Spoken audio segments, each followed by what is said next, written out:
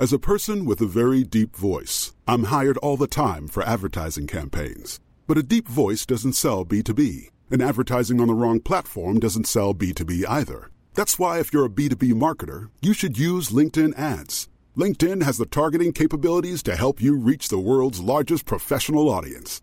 That's right, over 70 million decision makers all in one place. All the big wigs, then medium wigs, also small wigs who are on the path to becoming big wigs. Okay, that's enough about wigs. LinkedIn ads allows you to focus on getting your B2B message to the right people. So, does that mean you should use ads on LinkedIn instead of hiring me, the man with the deepest voice in the world? Yes. Yes, it does. Get started today and see why LinkedIn is the place to be to be. We'll even give you a $100 credit on your next campaign. Go to linkedin.com/results to claim your credit. That's linkedin.com/results. Terms and conditions apply. Listen up. I won't sugarcoat it. This is the longest cold, flu, and allergy season we've ever seen, but we're not alone. We've got Instacart. Sure, you may be a coughing snot faucet who just wants mommy, but you're not giving up. Not when cold medicine, fragrant herbal teas, and honey shaped like bears can be delivered through Instacart in as fast as 30 minutes. Now let's go win the sick playoffs. Daddy, I just want my soup. Oh, sorry, Sport. App says it'll be here in a few minutes. Instacart for the win.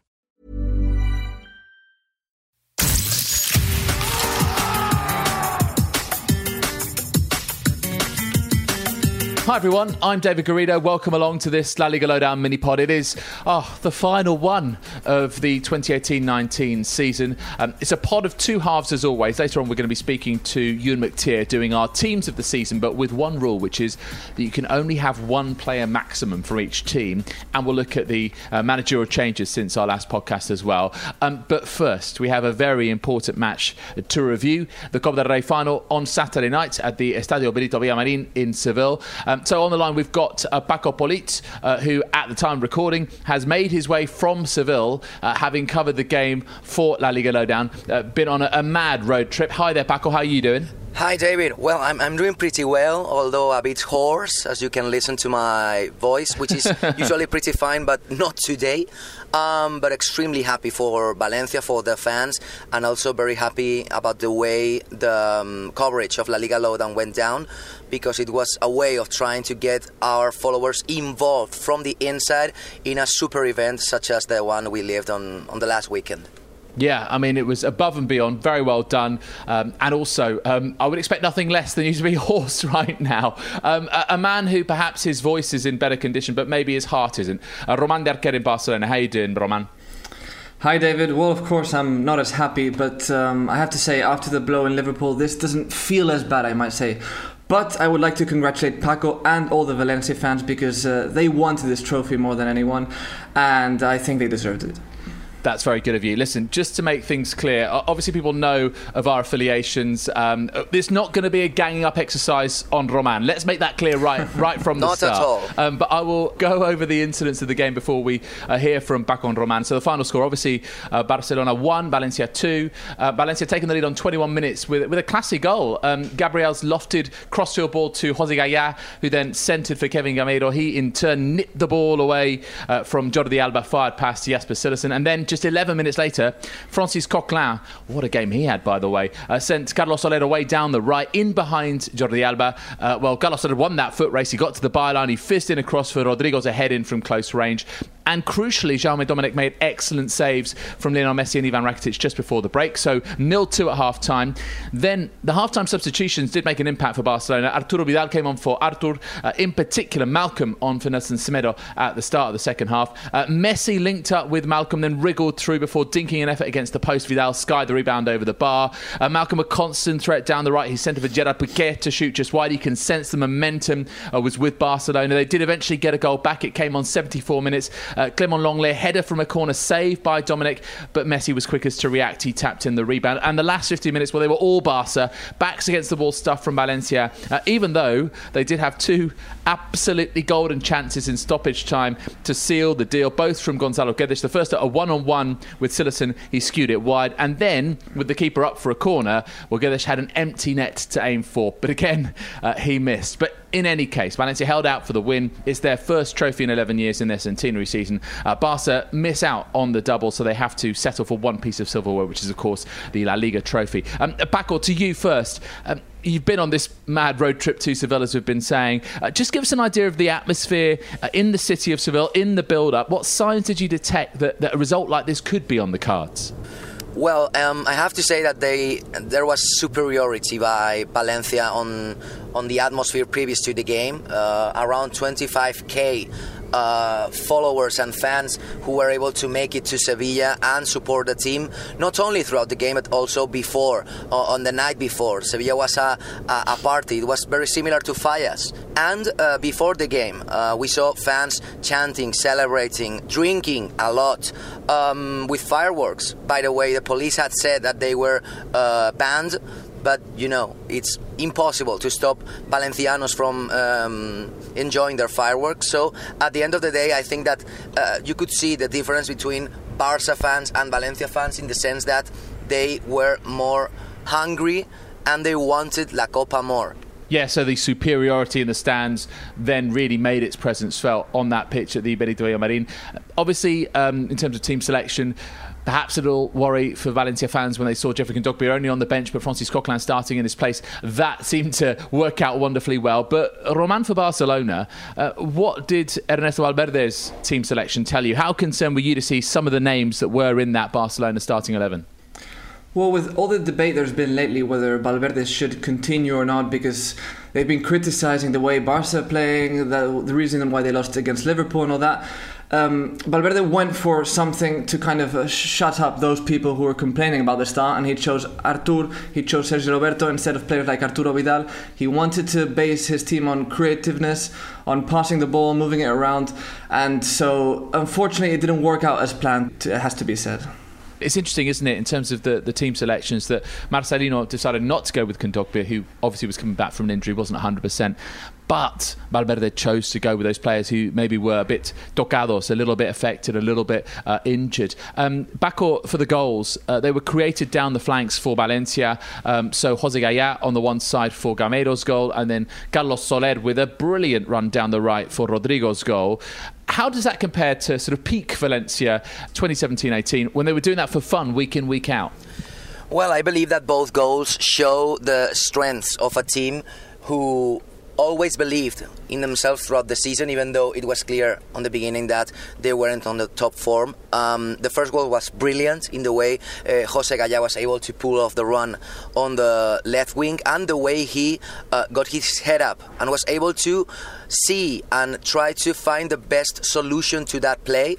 And regarding the second goal, I believe that Carlos Soler being able to outrun and outpace Jordi Alba was one of the biggest moments of the night, because Jordi Alba is usually perceived as one of the quickest defenders in La Liga, and he's able most of the time to run more than the opposition. But in this case, Carlos Soler was brilliant in the way he managed to outpace Jordi Alba, and also his cross straight to Rodrigo's head. It showed that both players, in their quality of Valencia youth players, coming straight from the bottom, climbing to the top, and they have been able to perform brilliantly in Valencia's biggest game of the season, and that quality, that identity was a key factor in the game against Barca. I wonder also how much arriving at this game in as peak a condition as you possibly could has to do with it. I mean, Valencia have played over 60 games this season, but Marcelino is obsessed with players' weight, with their diet, and what seemed a struggle earlier on in the season, it feels like actually this momentum that they had going into this final game of the season was also partly at least down to fitness. But what about Barcelona? I mean, Roman, they really didn't seem at the races. They didn't seem to have any of their usual mojo. Why was that? What was missing from their play in that first half? Well, I think what was mainly missing was certainly depth. All the passes Barca were making were practically horizontal. It was going from the midfielder to Jordi Alba, back to the midfielder, to the other midfielder, and then to Semedo. It was just going from one side to the other, and that's exactly what Valencia wanted, for Barca to pass it around, to not to find spaces, and just waste their chances. Some crosses would come in, but they weren't really dangerous, so it was quite disappointing, and it seemed like they weren't interested. It's also, I suppose, a little bit to do with that word that we mentioned earlier in the season, which is verticalidad, this sort of directness. that is what happened when Malcolm came on. He really added a new dimension, didn't he, Roman? Yeah, exactly. The depth I mentioned before, I think Malcolm was capable of finding it. I'm sure Valverde told him, go for Gaya, face him one-on-one, try and get past him. And he actually did it quite a few times. He got a few crosses in, but it wasn't just crosses. He also got really smart through balls into the box for players like Messi, Rakitic, Arturo Vidal, which were running in and trying to finish off those chances. So he was definitely the offensive boost Barca needed in that second half. And it has to be said, he was great. He was, if not the best, one of the best of Barcelona in the game. And then, of course, came Messi's goal. And Valencia, at that point, made two very defensive substitutions. Parejo was already off the pitch, having been injured, and Kondogbia was on. But then Piccini on for Gameiro, Diakabi on for Rodrigo. Paco, you were there in the stadium. How nervy were those moments? And, in fact, how risky a move was that from Marcelino, trying to see out the result in 90 minutes when there was a distinct possibility of extra time? Yeah, but at the same time, you could see that the team was at their peak form and they were already going down. They were extremely tired. Remember that Valencia were playing their 61st game of the season, and that's why Valencia had to introduce more defensive players, mainly because they needed to get hold of the ball and be able to try to control the pace of the game for a bit. And unfortunately, they didn't have their best player, Dani Parejo, on the pitch to do that. So Kondogbia did an excellent job right next to Francis Coquelin. You highlighted him earlier. He was massive in the midfield yesterday, because at the end of the day, you need that kind of drive, you need that kind of pressure on top of the players, and that's why Diakabi came in. They subbed in a player who is very tall and is able to clear lofted balls and crosses, and that's why Diakabi was able to help quite a lot in the last few minutes when, remember, Gerard Piqué was already playing as a forward. Roman, I don't know how much you've been monitoring social media, apart from our own Twitter, of course, at La Liga Lowdown, but one that really strikes me is a little passage of play where Francis Coquelin is literally herring around like, a crazed dog after Lionel Messi and making sure that he doesn't get any space, not a moment of freedom. And I think the message that was posted along with this video was, show me a defensive midfielder who can do this. Now, what about Lionel Messi? Because he did score in a 6th Copa final, but how do you value his contribution aside that? Well, I actually felt that during the game, Messi was very alone. I think he really missed his partner in crime, Luis Suarez, because we know how both of them work really well together on the field. They connect really well. And Messi was lacking that companion up front. I mean, Coutinho just isn't that guy, And so Messi was kind of trying to do everything on his own, trying to get past players on his own, trying to create the chances on his own. And it just wasn't working out. So it was quite tough for him. Marcelino had it planned out really well. But it also has to be said, I still think Messi isn't emotionally at 100%. He's still recovering from that defeat against Liverpool. And I expected not to see his best version, even though he showed up, he scored the goal, and he was one of Barca's most important guys to trying to recover from that 2-0 down score. Yeah, I think the signs were there, weren't there, in the pre-match news conferences when he was talking about that night at Anfield, and you just sensed that it was something that Barcelona hadn't dealt with properly yet, and it kind of came back to haunt them a little bit in terms of their general sort of estado anímico, their general kind of mood ahead of this game. What about the other number 10, Paco, Dani Parejo? Tell us about his performance, tell us about his interview after the game, and also just his season overall. Well, you only have to see the first half to perceive just how important that guy is for Valencia and also for the whole fan base, because he has become a leader throughout this season. Some of the fans were critical of him and were nasty even in prior seasons due to his performance and perceived lack of commitment to the team. But he has shown this season in spades that he's not only Valencia's most important player who is able to run the show in the midfield, but he's also their leader, their heart. I believe this has been the season where Dani Parejo has finally had the jump in quality and also in relevance inside the team and inside the club. And I think that watching him last night in that super picture at the end of the night, seizing the cup, celebrating, even though he was injured at that point, I believe it was a fitting end of season for him and also a fitting end of season for a team who have suffered quite a lot when things didn't go as expected at the beginning of the season. Yeah, it's the word that I think I've heard the most this season in terms of Valencia and that Primera Vuelta, that first sort of round of matches. Sufrido. It was a tough first half of the season. And tell us a little bit about the scenes of celebration in Sevilla, not just in the stadium, but also the city itself, and also what you're hearing from back home in Valencia, where you're headed now, Paco. Well, it was absolutely crazy the way the people were jumping, shouting, crying right next to their parents, their fathers, their grandparents, their children. Jaume Domènech, there was an iconic picture when he was able to climb the post on top of the goal, and he was copying and imitating a very well-known historical picture from a goalie named Quique. We're talking about the 1950s here. Parejo got on the mic, José Luis Gallá got on the mic, Marcelino got on the mic, and he started rallying the crowd. And he got tackled, by the way, in a challenge by Gabriel Paulista, and he was almost dismantled because he went straight down. There's an obviously amazing connection between him and his players, and that's one of the crucial aspects this season. He has been able to keep the confidence even in moments when most teams and most locker rooms would have given up on their coach. But Marcelino made them believe, and at the end of the day, I think that Copa del Rey has given Valencia the biggest amount of hope and the biggest amount of happiness that any other trophy would have given them. Okay, two sides to every story, obviously. Roman, so you have a season here where up until the last 4 games, Barcelona are on for the treble. They end up with just that one piece of silverware, the La Liga trophy. So where does this leave Ernesto Valverde? Is a one-trophy season necessarily a failure? And he's got, well, at least in the immediate aftermath of the game, the support of his president, Josep Maria Bartomeu. But how do you read this situation right now in terms of his future?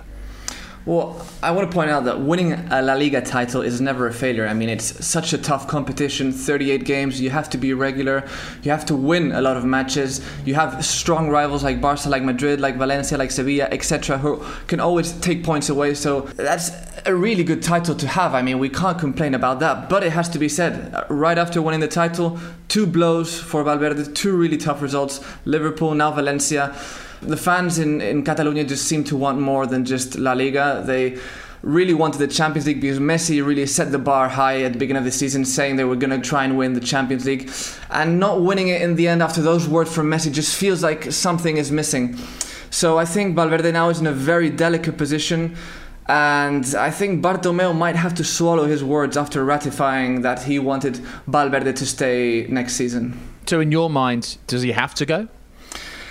Personally, I think he does have to go. I know a lot of people won't agree with me, but I just think Barca needs something else. I just don't... The way they've been playing, so I've watched basically all the games, and lots of these games are just so boring, I could say. There's a lack of creativity, there's a lack of depth, there's a lack of verticality you mentioned before. So I think another manager might have to come in and try and solve these problems for the club. May I add something on that? Go for it. I have to talk and have high praise of Ernesto Valverde because I've had been lucky enough to know him when he was Valencia's coach. And if the next Barca manager is Ronald Koeman, one of the names in the cards, I hope not. I have to talk again and have high praise of Valverde in relation to Ronald Koeman, because both of them have trained and coached Valencia, and whereas I believe Ernesto Valverde is a pro at absolutely everything, and yeah, the season has been disappointing for Barca, but I think he has managed the team pretty well since he is there. On the other hand, I believe Ronald Koeman would be an absolute mess at Barca. I agree with you. Because the hopes would be skyrocketing high, and I've seen him training, I've seen him managing 11 years ago here in Valencia, and even though he was able to win the last Copa del Rey trophy when he was at the bench, it wasn't really him. The players were the ones to do the tactics in the final against Getafe. The players were the ones to win those games in the semi-finals and quarter-finals against Atletico de Madrid and Barça. So maybe Roman would think twice if the one to come later is Ronald Koeman, because seriously, guys, I don't believe he is the guy for the job. Okay, but the players have to take responsibility here, don't they? So who do you think has failed here? Who has been below par? And actually also, who has been maybe a little bit hard done by, given too much harsh treatment by the fans? Well, I think there's just so many decisions to make right now for Barcelona. There's a lot to think about. But it's true that apart from the manager, they have to work on other aspects. Like, for example, they need to bring another striker because Luis Suarez just can't do everything on his own. He's getting older, it has to be said, and he's getting a bit slower. And I mean, he's still a great striker. He's still one of the best, but he needs guys to give him a rest. And also another thing we have to talk about is Coutinho's future. What's going to happen with Coutinho? Is he going to stay another year? Are they going to sell him? I mean, his performance has been definitely under what we all expected, especially with the price tag that came with him. I'm usually very patient with players. I think you have to give them time to adapt, to learn the philosophy of the club, the style, but it's been over a season and he's been going from bad to worse. So, I mean, at some point they're going to have to take a decision on him too. Paco, do you think that there is a problem higher up with Barcelona, not just manager, not just playing staff, but also sporting directors and indeed the president? I mean, is that an area which needs to be looked at as well from the outside, looking at Barcelona? Absolutely, and I think that not only this season, but I've been thinking that for a while already. I think Bartomeu and his board have been very lucky that they have both Leo Messi on the pitch and Ernesto Valverde on the press room and on the bench, because they have been firefighters for them. They have been able to suffocate any amount of trouble that came their way, and that allowed both the president and the board to remain relatively safe and quiet from criticism. But at the same time, you have to see the signings that Barca have made in the last few years. A few exceptions, for example, Arthur Melo, I believe he's a brilliant player and he's going to be one of Barca's most important midfielders in the next 3 or 4 seasons. Most of them have been failures. Most of them haven't performed that well. And the price tag that came along with them was pretty hefty. So I think that talking about potential new managers or talking about Ernesto Valverde next season is only a way to deflect that maybe some of the fans start turning around and looking at the president and their board, because their job in their area has been severely lacking. Roman, what are your thoughts on that? Yeah, I mean, I agree, absolutely. I think I've never really liked Bartomeu, to be honest. I mean, he seems like a very nice guy, but when it comes to making decisions, he always tends to cover things up with massive signings and spending a lot of money. I remember when the elections came, he got really lucky because in the end, Luis Enrique won the treble when Barca before that were through a very delicate situation, but the treble just kind of covered up all the mistakes he made, all the messes. And now it seems like it's happening. When Neymar left, he just spends the money, brings Coutinho, brings Dembele, and I'm sure it's going to happen again this summer. I mean, he's going to spend a lot of money, he's just going to cover up all the problems, and Paco is right, and we have to look up as Barca fans and be critical towards the president and the board. We have talked a fair bit on Barcelona here. We must obviously, mention once again that it was a very significant win for Valencia. Paco, on that sense, remember the last time that Valencia won the Copa del Rey in the last century? That was 1999. And then what followed was a period of real sort of pride and glory for the club with the 2 Champions League finals, the 2 league titles, the UEFA Cup. Do you get any kind of sense at all, if you sort of gaze into your crystal ball here, that this could be the start of a new era for Valencia? You see, the only thing that makes me hopeful that could eventually happen is the fact that there is someone like Mateo Alemán calling the shots. Because that guy has been responsible for most of the success this season, when Marcelino was highly in question, and many fans and also many members of the press, they wanted him out.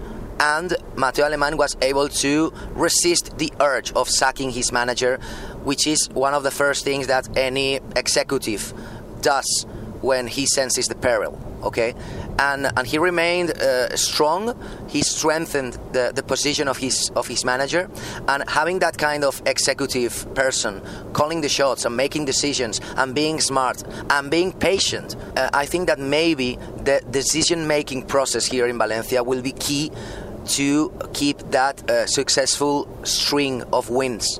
Because being impatient and jumping the gun and maybe kicking out the manager earlier this season would have been disastrous for the team.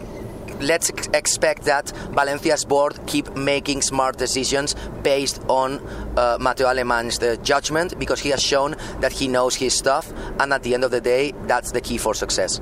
I think the other thing we've got to mention, guys, when we think about the Copa del Rey final, was it was a really entertaining spectacle, wasn't it? It was a really excellent game. Of course, it was the chosen game for Partidazo predictions because it was the only game. And once again, oh, look what happened. And the screen grab is proudly on Paco's Twitter feed if you want to have a look at it. Yes, Paco got it spot on again by saying that Valencia would win by 2-1. And so the final standings are as follows. Paco has 36 points. Roman, you are outright second on 18. Ewan McTears on 17, and myself and Alex Johnson both on 16 points. So, Paco, you were double your nearest challenger. Any sort of words of acceptance of this, title win? Anything you want to say? Well, I have to admit that I had several doubts on my prediction in this case, and I actually expressed them on the video because who knows, football can be great sometimes, and even though the odds can be against you, and even though Barça were favorites, who knows what may happen in a wild night of football, and that's what at the end of the day happened. I had my fair share of fights with my girlfriend this season because she consistently saw how I nailed the predictions, and she wanted me to play some Lotto or some Powerball or whatever stuff because she wants us to be rich, as everyone wants to be. But at the end of the day, my luck predicting games is not the same one as my luck when buying some Powerball tickets or whatever. So, well, I'm happy to have been right in this one. But at the end of the day, the real prize here, regardless of being first in the standings, was seeing the people's faces. It was really, really exciting, really, really emotional. Seeing fellow Valencianos crying around you. At the end of the day, it gets you. You get emotional at the same time. And that was the real giveaway of this weekend, regardless of, doubling the second one in the line. I guess that is also fine. See, the other thing I was going to mention, again, on Paco's Twitter feed, you will have seen this if you follow Paco, you follow La Liga Lowdown, is that along with the Partidazo Predictions Trophy, which is, of course, utterly made up, it's not an actual trophy, but he wins the competition. Unfortunately, not enough cash in the bank for that yet. But along with that Partidazo Predictions title, he actually got his hands on the Copa del Rey itself as well, which is quite a special thing. And I think, do you know what? I think you've summed it up brilliantly there, Paco.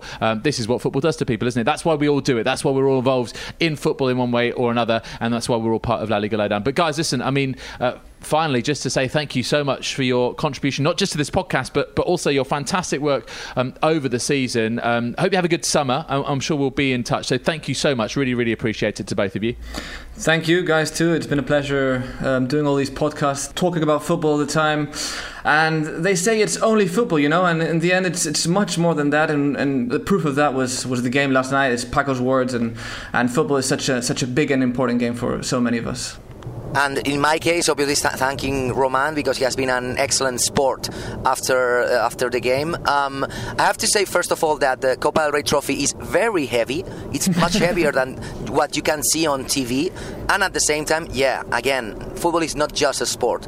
Not in La Liga Lowdown, of course, in the way we try to go live through the events and try to explain to La Liga aficionados and followers that Spanish football is much more than the games. We have the culture, we have the fans, we have those little nitpicks, from every single fan base, and these kinds of experiences are incredibly amazing to share with other followers and especially with fellow journalists such as you guys. Well, on that note, we're going to take a quick break. Yes, we're not done yet. That's just part one of this La Liga Lowdown mini-pod. Stick around because in part two, we're talking to Ewan McTear with more end-of-season reflections and our teams of the season. See you in a couple of ticks.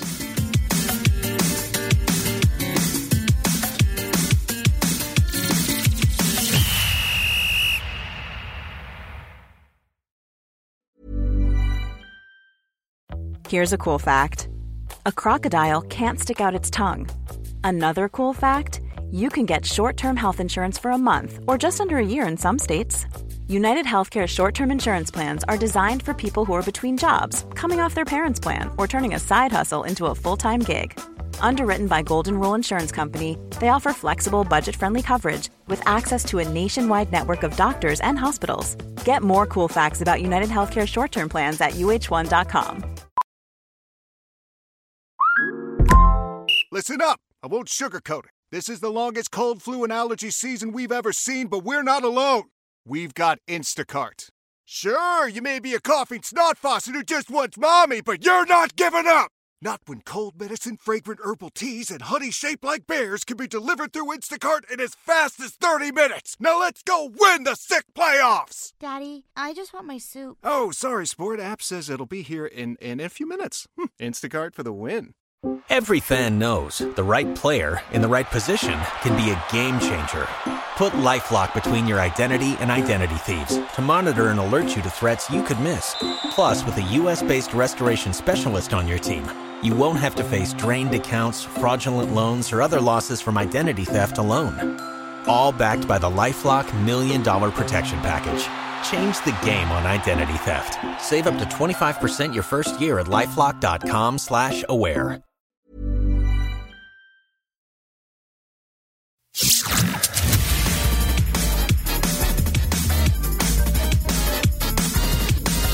Well, welcome back to this La Liga Lowdown mini-pod with Reyes Stakhanov. It's time to head to the Spanish capital to speak to Ewan McTeer and round things up properly for 2018-19. Ewan, how are you doing? Have you managed to recover from the Copa del Rey final?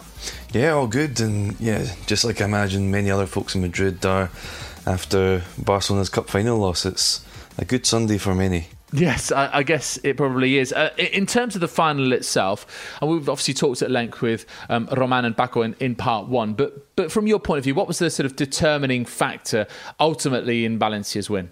I think it was Valencia's defence. I mean, for a while now, they've been a team that's just really hard to beat. They had the third fewest losses in La Liga, the second best defence. They're a team that's just really hard to break down. And I think that lends itself to knockout football. They obviously did well enough to take their chances, or enough of them, in the first half. But the defensive effort from Garay and Gabriel in the second half was absolutely excellent. And Coquelin as well, I think he added his value. He was one of those players that maybe when he was signed by Valencia, certainly from an Arsenal fan's perspective, someone who'd been at the club for a long time but hadn't really pulled up many trees. But this was, perhaps his best performance almost in a Valencia shirt, wasn't it? Definitely. I was a little bit surprised that Kondogbia didn't start ahead of him, as much as Coquelin has been decent in the last few weeks after coming back from so many injuries. He's generally been the backup to Kondogbia and Parejo in the engine room, but he was given a chance, and obviously Marcelino sees him up close every day and thought he could do a job against Messi in that Barcelona midfield. And he definitely did that, and it caps off a wonderful second half of the season. It's been some turnaround. I guess, though, the question is, where are we at with Valencia and how far can they go after this? So here we are in 2019. They win the Copa again after a long period without trophies. So do you sense that there is the chance of a legacy that could be built here? There's a chance. I don't look so much to what happened back at the turn of the century, because the football landscape has totally changed since then. Money is even more of a factor now than it was then, and Real Madrid and Barcelona, they're just in different stratospheres, as are many other clubs in Europe. But if you look at what happened with Atletico Madrid in 2013, their cup final victory was a catalyst for something special, and that victory really sort of changed their mentality at the club into a winning one. And I think that could be the case at Valencia. Will it be enough to compete for a league title or to reach a Champions League title? I don't know. I think money still talks at the end of the day, and the gap between Valencia, who earned less TV money last year than Huddersfield did in the Premier League, the gap between them and the giants of Spain and Europe is still huge. Yeah. Let's just sort of focus a little bit on Barcelona. We did this a fair bit in the first part of the pod, but obviously a lot of food for thought this summer. I mean, the last 4 games, that's where their season effectively collapsed from 3 trophies to just the 1. Is that enough to convince the powers that be that it's time to get rid of Ernesto Valverde? Because, well, he's got Bartomeu's support, at least verbally right now. And also in terms of squad restructuring, what is necessary for Barcelona? How much do they need to do? Well, I don't think they can or should get rid of Valverde right now. They weren't planning to sack him a few weeks ago, so a couple of bad results shouldn't change that plan, especially because it's just too late now to find a replacement. At these super clubs, you really need to be hiring your next coach in the springtime. If you're left scrambling around in June for whatever coach is left on the shelf, then you're in a bad spot. And I know Kiki Setien is available, but come on, let's not pretend he's at that level just yet. So I think they do have to stick with Valverde, and with the squad, they just need youth. So many players just look too old. I mean, Busquets, Jordi Alba, I think the only one and they have many players over 30, I think the only ones who still look like they can do it are Messi and Piqué. They both had maybe their best seasons in a long time, but so many of the other players who are getting around that 30 years old mark or past it, they just look too old and they need some youth, and I think they'll get that in the summer. They've already got De Jong, and we'll see who else they bring in that's young and fresh and able to run for the whole 90 minutes. Okay, interesting summer ahead then at Barcelona. And also at Real Madrid. Very hard to predict what's going to happen at the Bernabeu, of course, but obviously the main kind of talking point is this slightly awkward dance. Well, I say slightly, completely awkward dance with Gareth Bale. Is that going to go on? How toxic could that become in terms of just the dressing room as a whole if this isn't in any way amicably resolved? Yeah, it's very awkward. I think if Gareth Bale was on Strictly Come Dancing, it might be less awkward than what we're going to see over the next few weeks. Yeah, I think it will be very toxic, and I think it will go on. And you're right, it's a complicated situation. He doesn't really want to leave, and he seems happy to remain at the club, earning his €17 million per season, even if he isn't playing. And that's his right. There's a contract. Too often clubs are giving out contracts with the assumption that if there's a need to move a player on, it's just assumed that the player will accept to move to whatever club has the highest bid. But I think Bale's about to prove that it's not always so simple. This could be the kind of case that we study in textbooks in years to come when talking about player power and the football labour market. So stay tuned to this one. And with Atletico, when you think about the Barcelona team that we've seen this season and the Real Madrid team that we've seen this season and how they've done, how much of a missed opportunity was 2018-19 for them?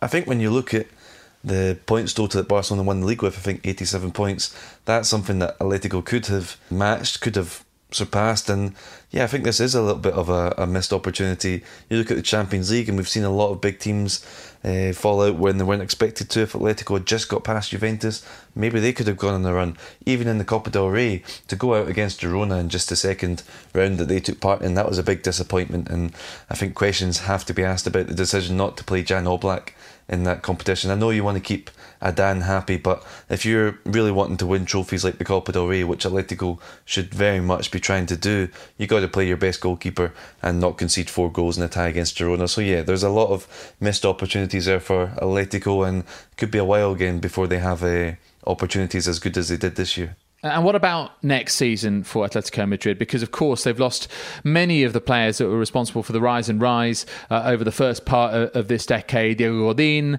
Juan Fran, Lucas Hernandez. So big losses in defence. Maybe Felipe Luis as well. Antoine Griezmann says that he's played his last game for Atletico. So do you sense it will be a season of transition for them?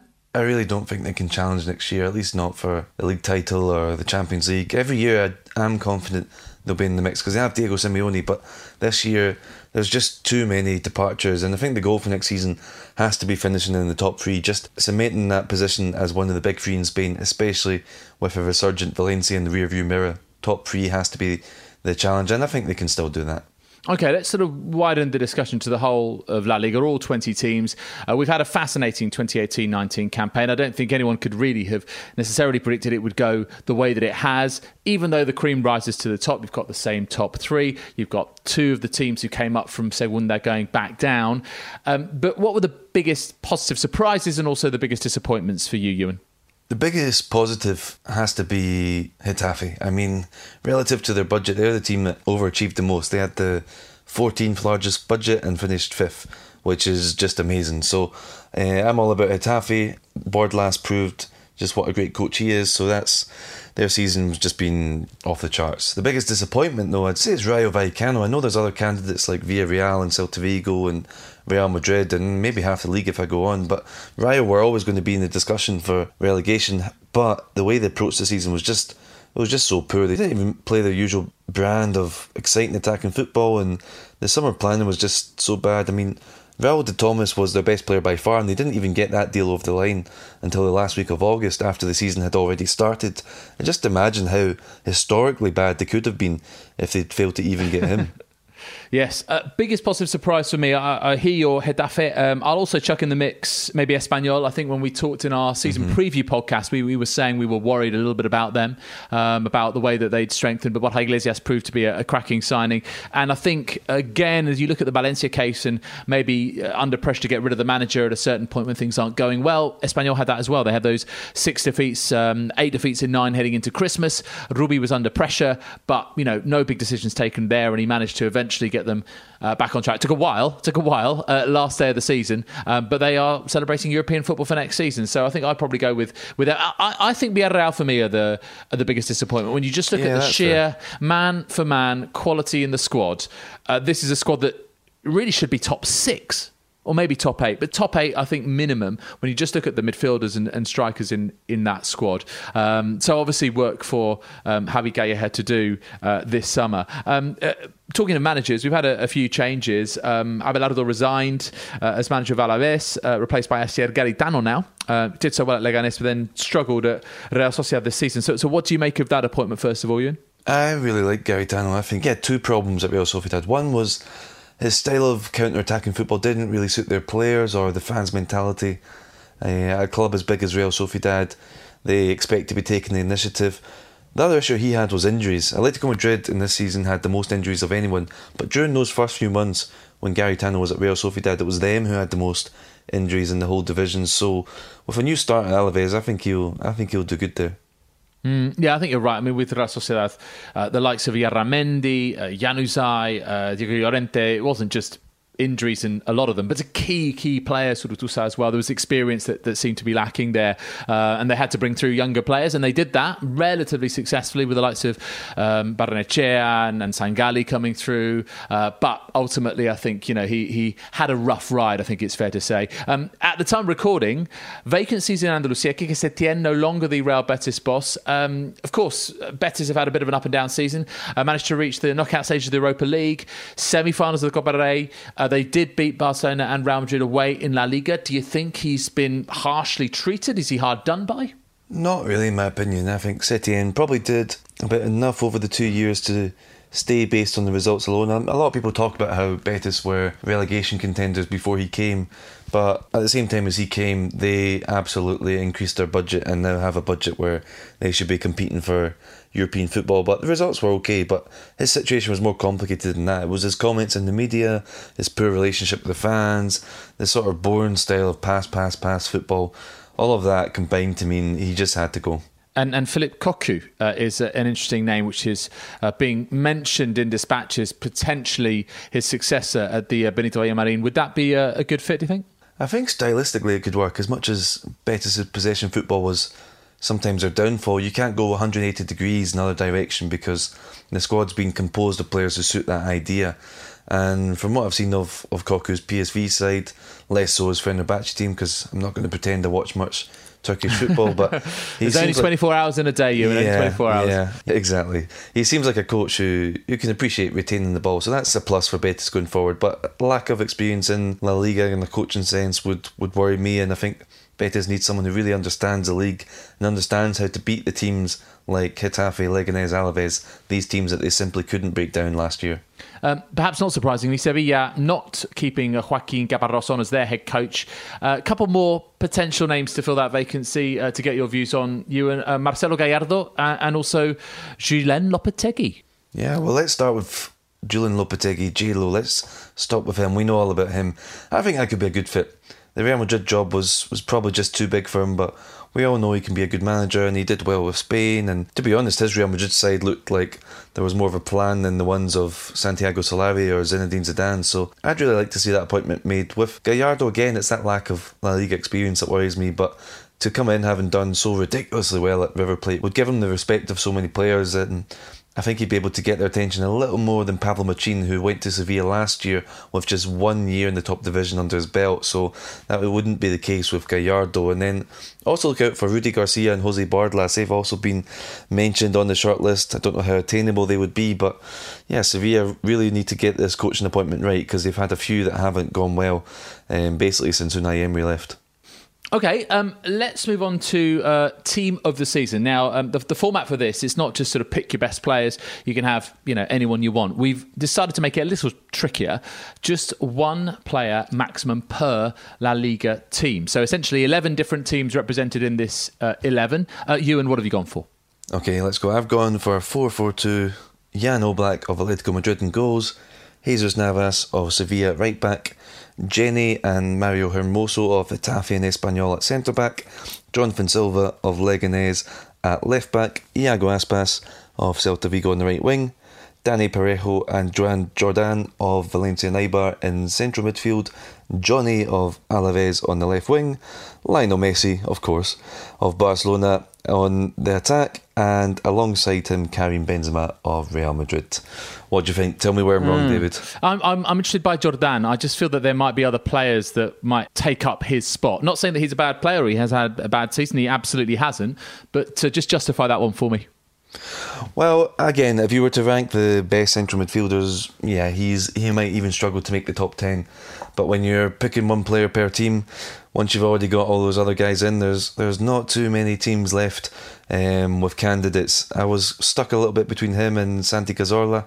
Cazorla had a great season and I didn't have any Villarreal players, but I don't know, I think Cazorla was a lot better in the second half of the season than at the start, whereas Jordan has been consistent throughout. And to be honest, if you took him out of the Eibar team, I think they would struggle much more than if you took any other player out, because he's just the sort of heartbeat of their central midfield. He can defend, he can attack, and that's the reason he's been linked with clubs such as Arsenal. He's an exciting player, and we'll see what happens in the summer, because I think he'll be off because he's that good.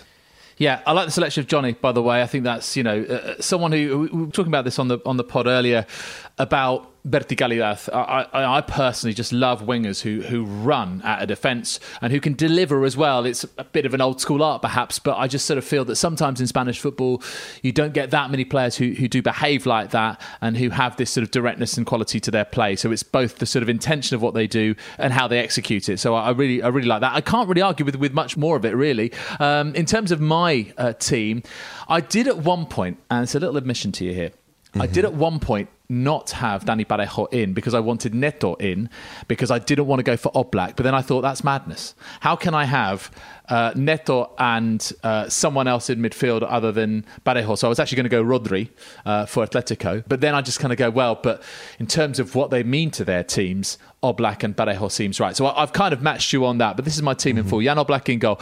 Jesus Navas as well of Sevilla at right back. Jonathan Silva of Leganés at left back as well. Gené of Getafe. And Guillermo Maripan I've gone for from Alaves. I just think that he's one of those players who I've just really seen step up this season. Marshalled well by Victor Laguardia. I think that that's important. Often you need a foil, and often in teams you work in pairs, don't you? Whether it's sort of left winger and left back, or two centre backs or two central midfielders. And I think that he really has had a step up this season, and it's attracted attention from the Premier League as well. Then I've got Santi Cazorla, Villarreal, and Dani Parejo in a holding two. So this is a 4-2-3-1 formation. Then I've gone Iago Aspas in what I think is perhaps a more orthodox position for him as opposed to right wing. I've got him sort of inside right of Celta Vigo. Then I've got Lionel Messi in the 10 role, and then I've got Giovanni Lo Celso. Probably not ideal for him to be inside left, but I've kind of put him in there. I think that he's had a significant season for Real Betis, perhaps the one shining light for me.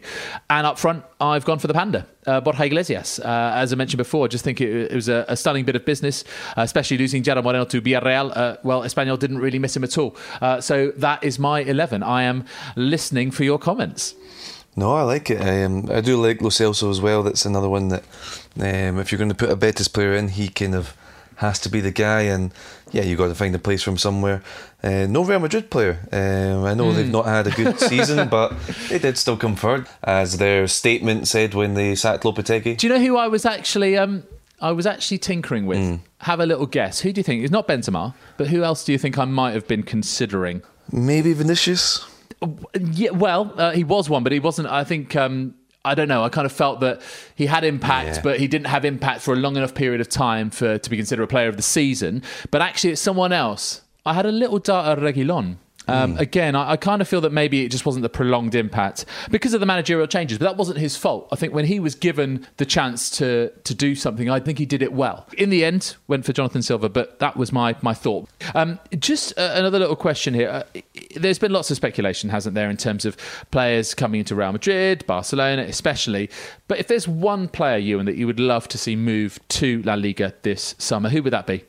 Yeah, there's going to be many that come and many that don't come, but if there's one I'd like to see, and this is maybe cheating a little bit because he's played in La Liga before, I'd like to see James Rodriguez come back. I know he didn't maybe always work out at Real Madrid. I know he's a kind of player you have to find an exact position for. He's a luxury player, you might say, but he's so good to watch, and I'd love to see him come back, whether that's to Real Madrid and Zidane finds a place for him in his team, which I think is unlikely, or if he maybe moves across the city with some sort of complicated deal with Bayern Munich for Atletico Madrid to spend some of that Griezmann money and bring James back to Madrid, a city he's known to like. I don't know, I just want to see him back in La Liga somewhere. Even if he comes to Eibar, I'll sign off on that too. I would love to see Paul Pogba show what he can really do and make an impact over not just a season but over an era with a club like Real Madrid. You just sense that he is almost the complete footballer. Certainly as far as a midfielder is concerned, he has it all. It's just a case of whether he's got the right surroundings, the right, I suppose, personnel around him to elicit that. But also I just think that he's the sort of person that really drags eyeballs to the league, and to have someone of his stature and his undoubted talent in La Liga, I think would be very interesting indeed. And it would be a real challenge because, he is technically very, very, very good. Can he live with the league, which is ultimately the most technically adept? Would you echo those thoughts? Yeah, I think it would be interesting to see Pogba. I don't know exactly how he'd fit into the Real Madrid team tactically.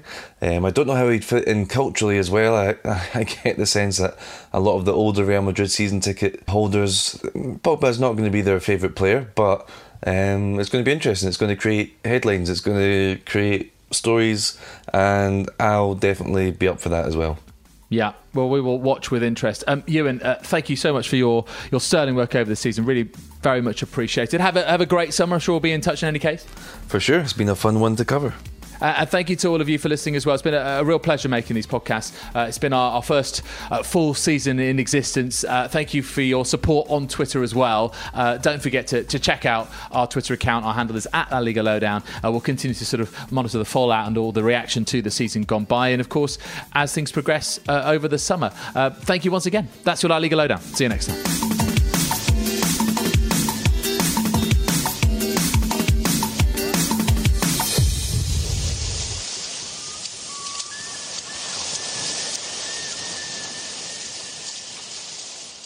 This was a Radio Staccato production.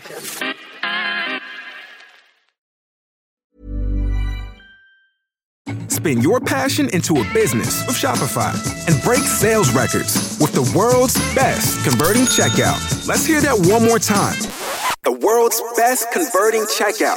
Shopify's legendary checkout makes it easier for customers to shop on your website, across social media, and everywhere in between. Now that's music to your ears. Any way you spin it, you can be a smash hit with Shopify. Start your $1 a month trial today at shopify.com/records. Every fan knows the right player in the right position can be a game changer. Put LifeLock between your identity and identity thieves to monitor and alert you to threats you could miss.